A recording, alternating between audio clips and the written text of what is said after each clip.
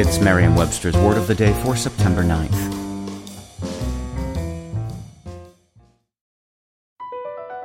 Across America, BP supports more than 275,000 jobs to keep energy flowing.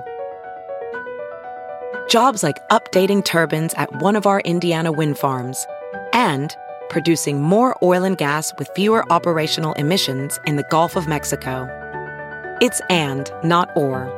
See what doing both means for energy nationwide at bp.com/investing in America. Today's word is bunkum, spelled B-U-N-K-U-M. Bunkum is a noun that means insincere or foolish talk. It's a synonym of the word nonsense. Here's the word used in a sentence from the Times Herald Record by Heather Yakin. Out on social media, people are reposting and retweeting and emailing myths, hurling them across the internet with the kind of speed attainable only by pure bunkum. Some words in the English language have more colorful histories than others, but in the case of the word bunkum, you could almost say it was an act of Congress that brought the word into being. Back in 1820, Felix Walker, who represented Buncombe County, North Carolina, that's Bunkum, B-U-N-C-O-M-B-E,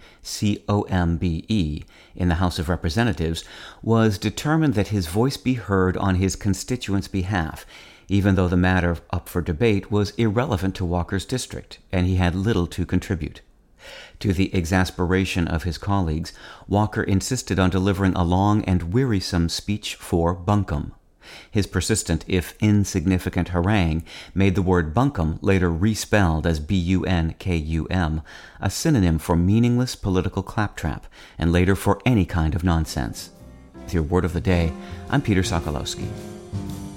Visit Merriam-Webster.com today for definitions, wordplay, and trending word lookups.